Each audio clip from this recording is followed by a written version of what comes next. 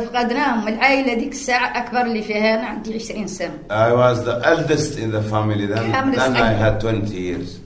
كامل صغير. They all were very young. وذا اللي رأينا بالمآسي وعشنا قلت لهم فقدت العقل. The mother lost her mind. Gabula Salma's tears have not stopped flowing since she was 20.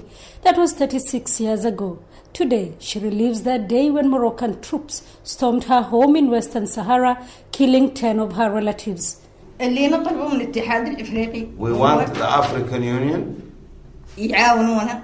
To address this issue and to help us to find justice. ماديا ومعنويا. To help us يعطوا أخبارنا في كل بلد والبلد اللي لحقوا. And materially to find about our ويعاونونا وموقعنا هذا هو معروف لأنه معروف عاد. We are here and everyone knows about the issue and our organization. Abali Said Adaf watched it all. He was only 13 then. The executioner spared him, but he still lives with the trauma. This story is repeated thousands of times inside the refugee camps here in southwestern Algeria. Morocco has occupied its neighbor Western Sahara since 1975, when Spain, the colonial power, withdrew and the country fought a 15-year war with the Polisario Front, Western Sahara's independence movement.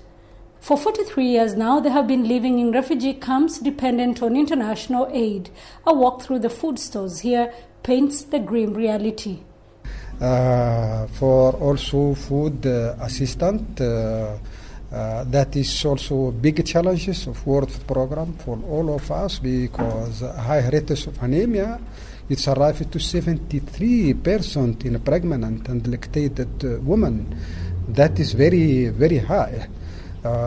Anemia, it's a lack of iron, it's a lack of vitamin C, and you can see that is the basket food that is provided by these UN agencies cannot meet the minimum need in terms of iron, in terms of some vitamins.